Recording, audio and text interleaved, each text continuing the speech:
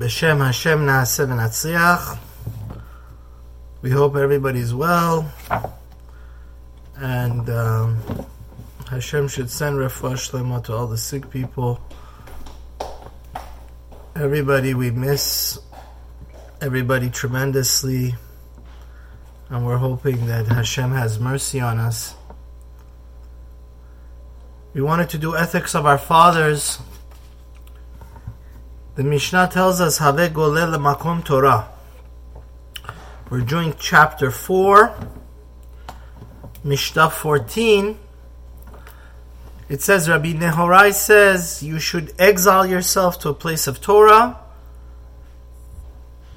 and you shouldn't say that the wisdom is going to come after you, that your friends will go for you to the yeshiva and they'll come back and educate you. No.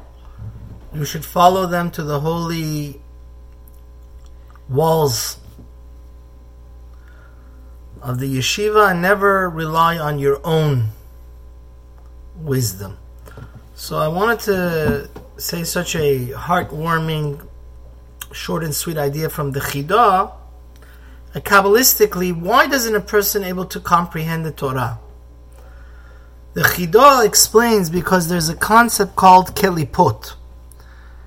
KELIPOT, in the most simplistic way, when we sin, it's blockages and we can't see the light of truth. It's like shells, mud covering the glasses where you can't see clearly because when you sin, it blocks your understanding. Now, the CHIDA says something so beautiful, which I wanted to add my 2 cents to. He says when you're goleh, when you're in the comfort of your own home, like I went to the yeshiva in Baltimore and then to the dormitory in Israel, usually in your own home, you're much more comfortable than when you are in a dormitory room, especially in another country. So that leaving the comfort of your home and going to exile causes your sins to be mechaper, to go away.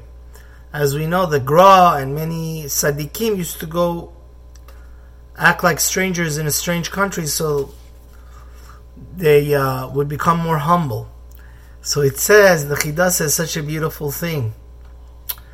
He says that the reason why you don't understand Torah is because you sinned and you created these mud, these shells, these blockages between you and the light of Torah. By you going through the difficulty of Galut and exiling yourself away from home, this will cause your sins to be forgiven. When your sins are forgiven, then now you can understand the Torah better. And just to a little bit embellish the idea from the CHIDA, it could be that we say Avira de Eretz Yisrael Mechakma. The place that we are, it helps us to understand the Torah better. Like they say the air of Israel makes us wise. So by the same token, it could be that where you are, like God bless Chacham Netaneli, he would say like in LA, even the air of Los Angeles is tameh. People sin so much. We're so lucky when we left. It's so important, especially people from the big cities, to go to the smaller cities. We were so lucky in the yeshiva in Baltimore. It was out of the city. It was like in a very tranquil place, because when people sin, it creates an atmosphere supernaturally in the air of KELIPOT. I think that's what I wanted to add to the CHIDA. It could be the reason why you could learn Torah better in yeshiva is because everybody there is learning. There isn't any KELIPOT, and by that token you understand the Torah better. And this, the Khatam Sofer says in Tshuvot, that this is the reason why there is even if you have a great yeshiva in your own city, or if your father's a Rosh Yeshiva, you go into a dorm, you go outside to Makom Torah, because no pain, no gain. When you like the CHIDA is saying Kabbalistically, when you really go through the discomforts of leaving the comforts of your home, this causes you, in that merit, God will let you get to the crown of Torah, that we hope everybody's using their time wisely.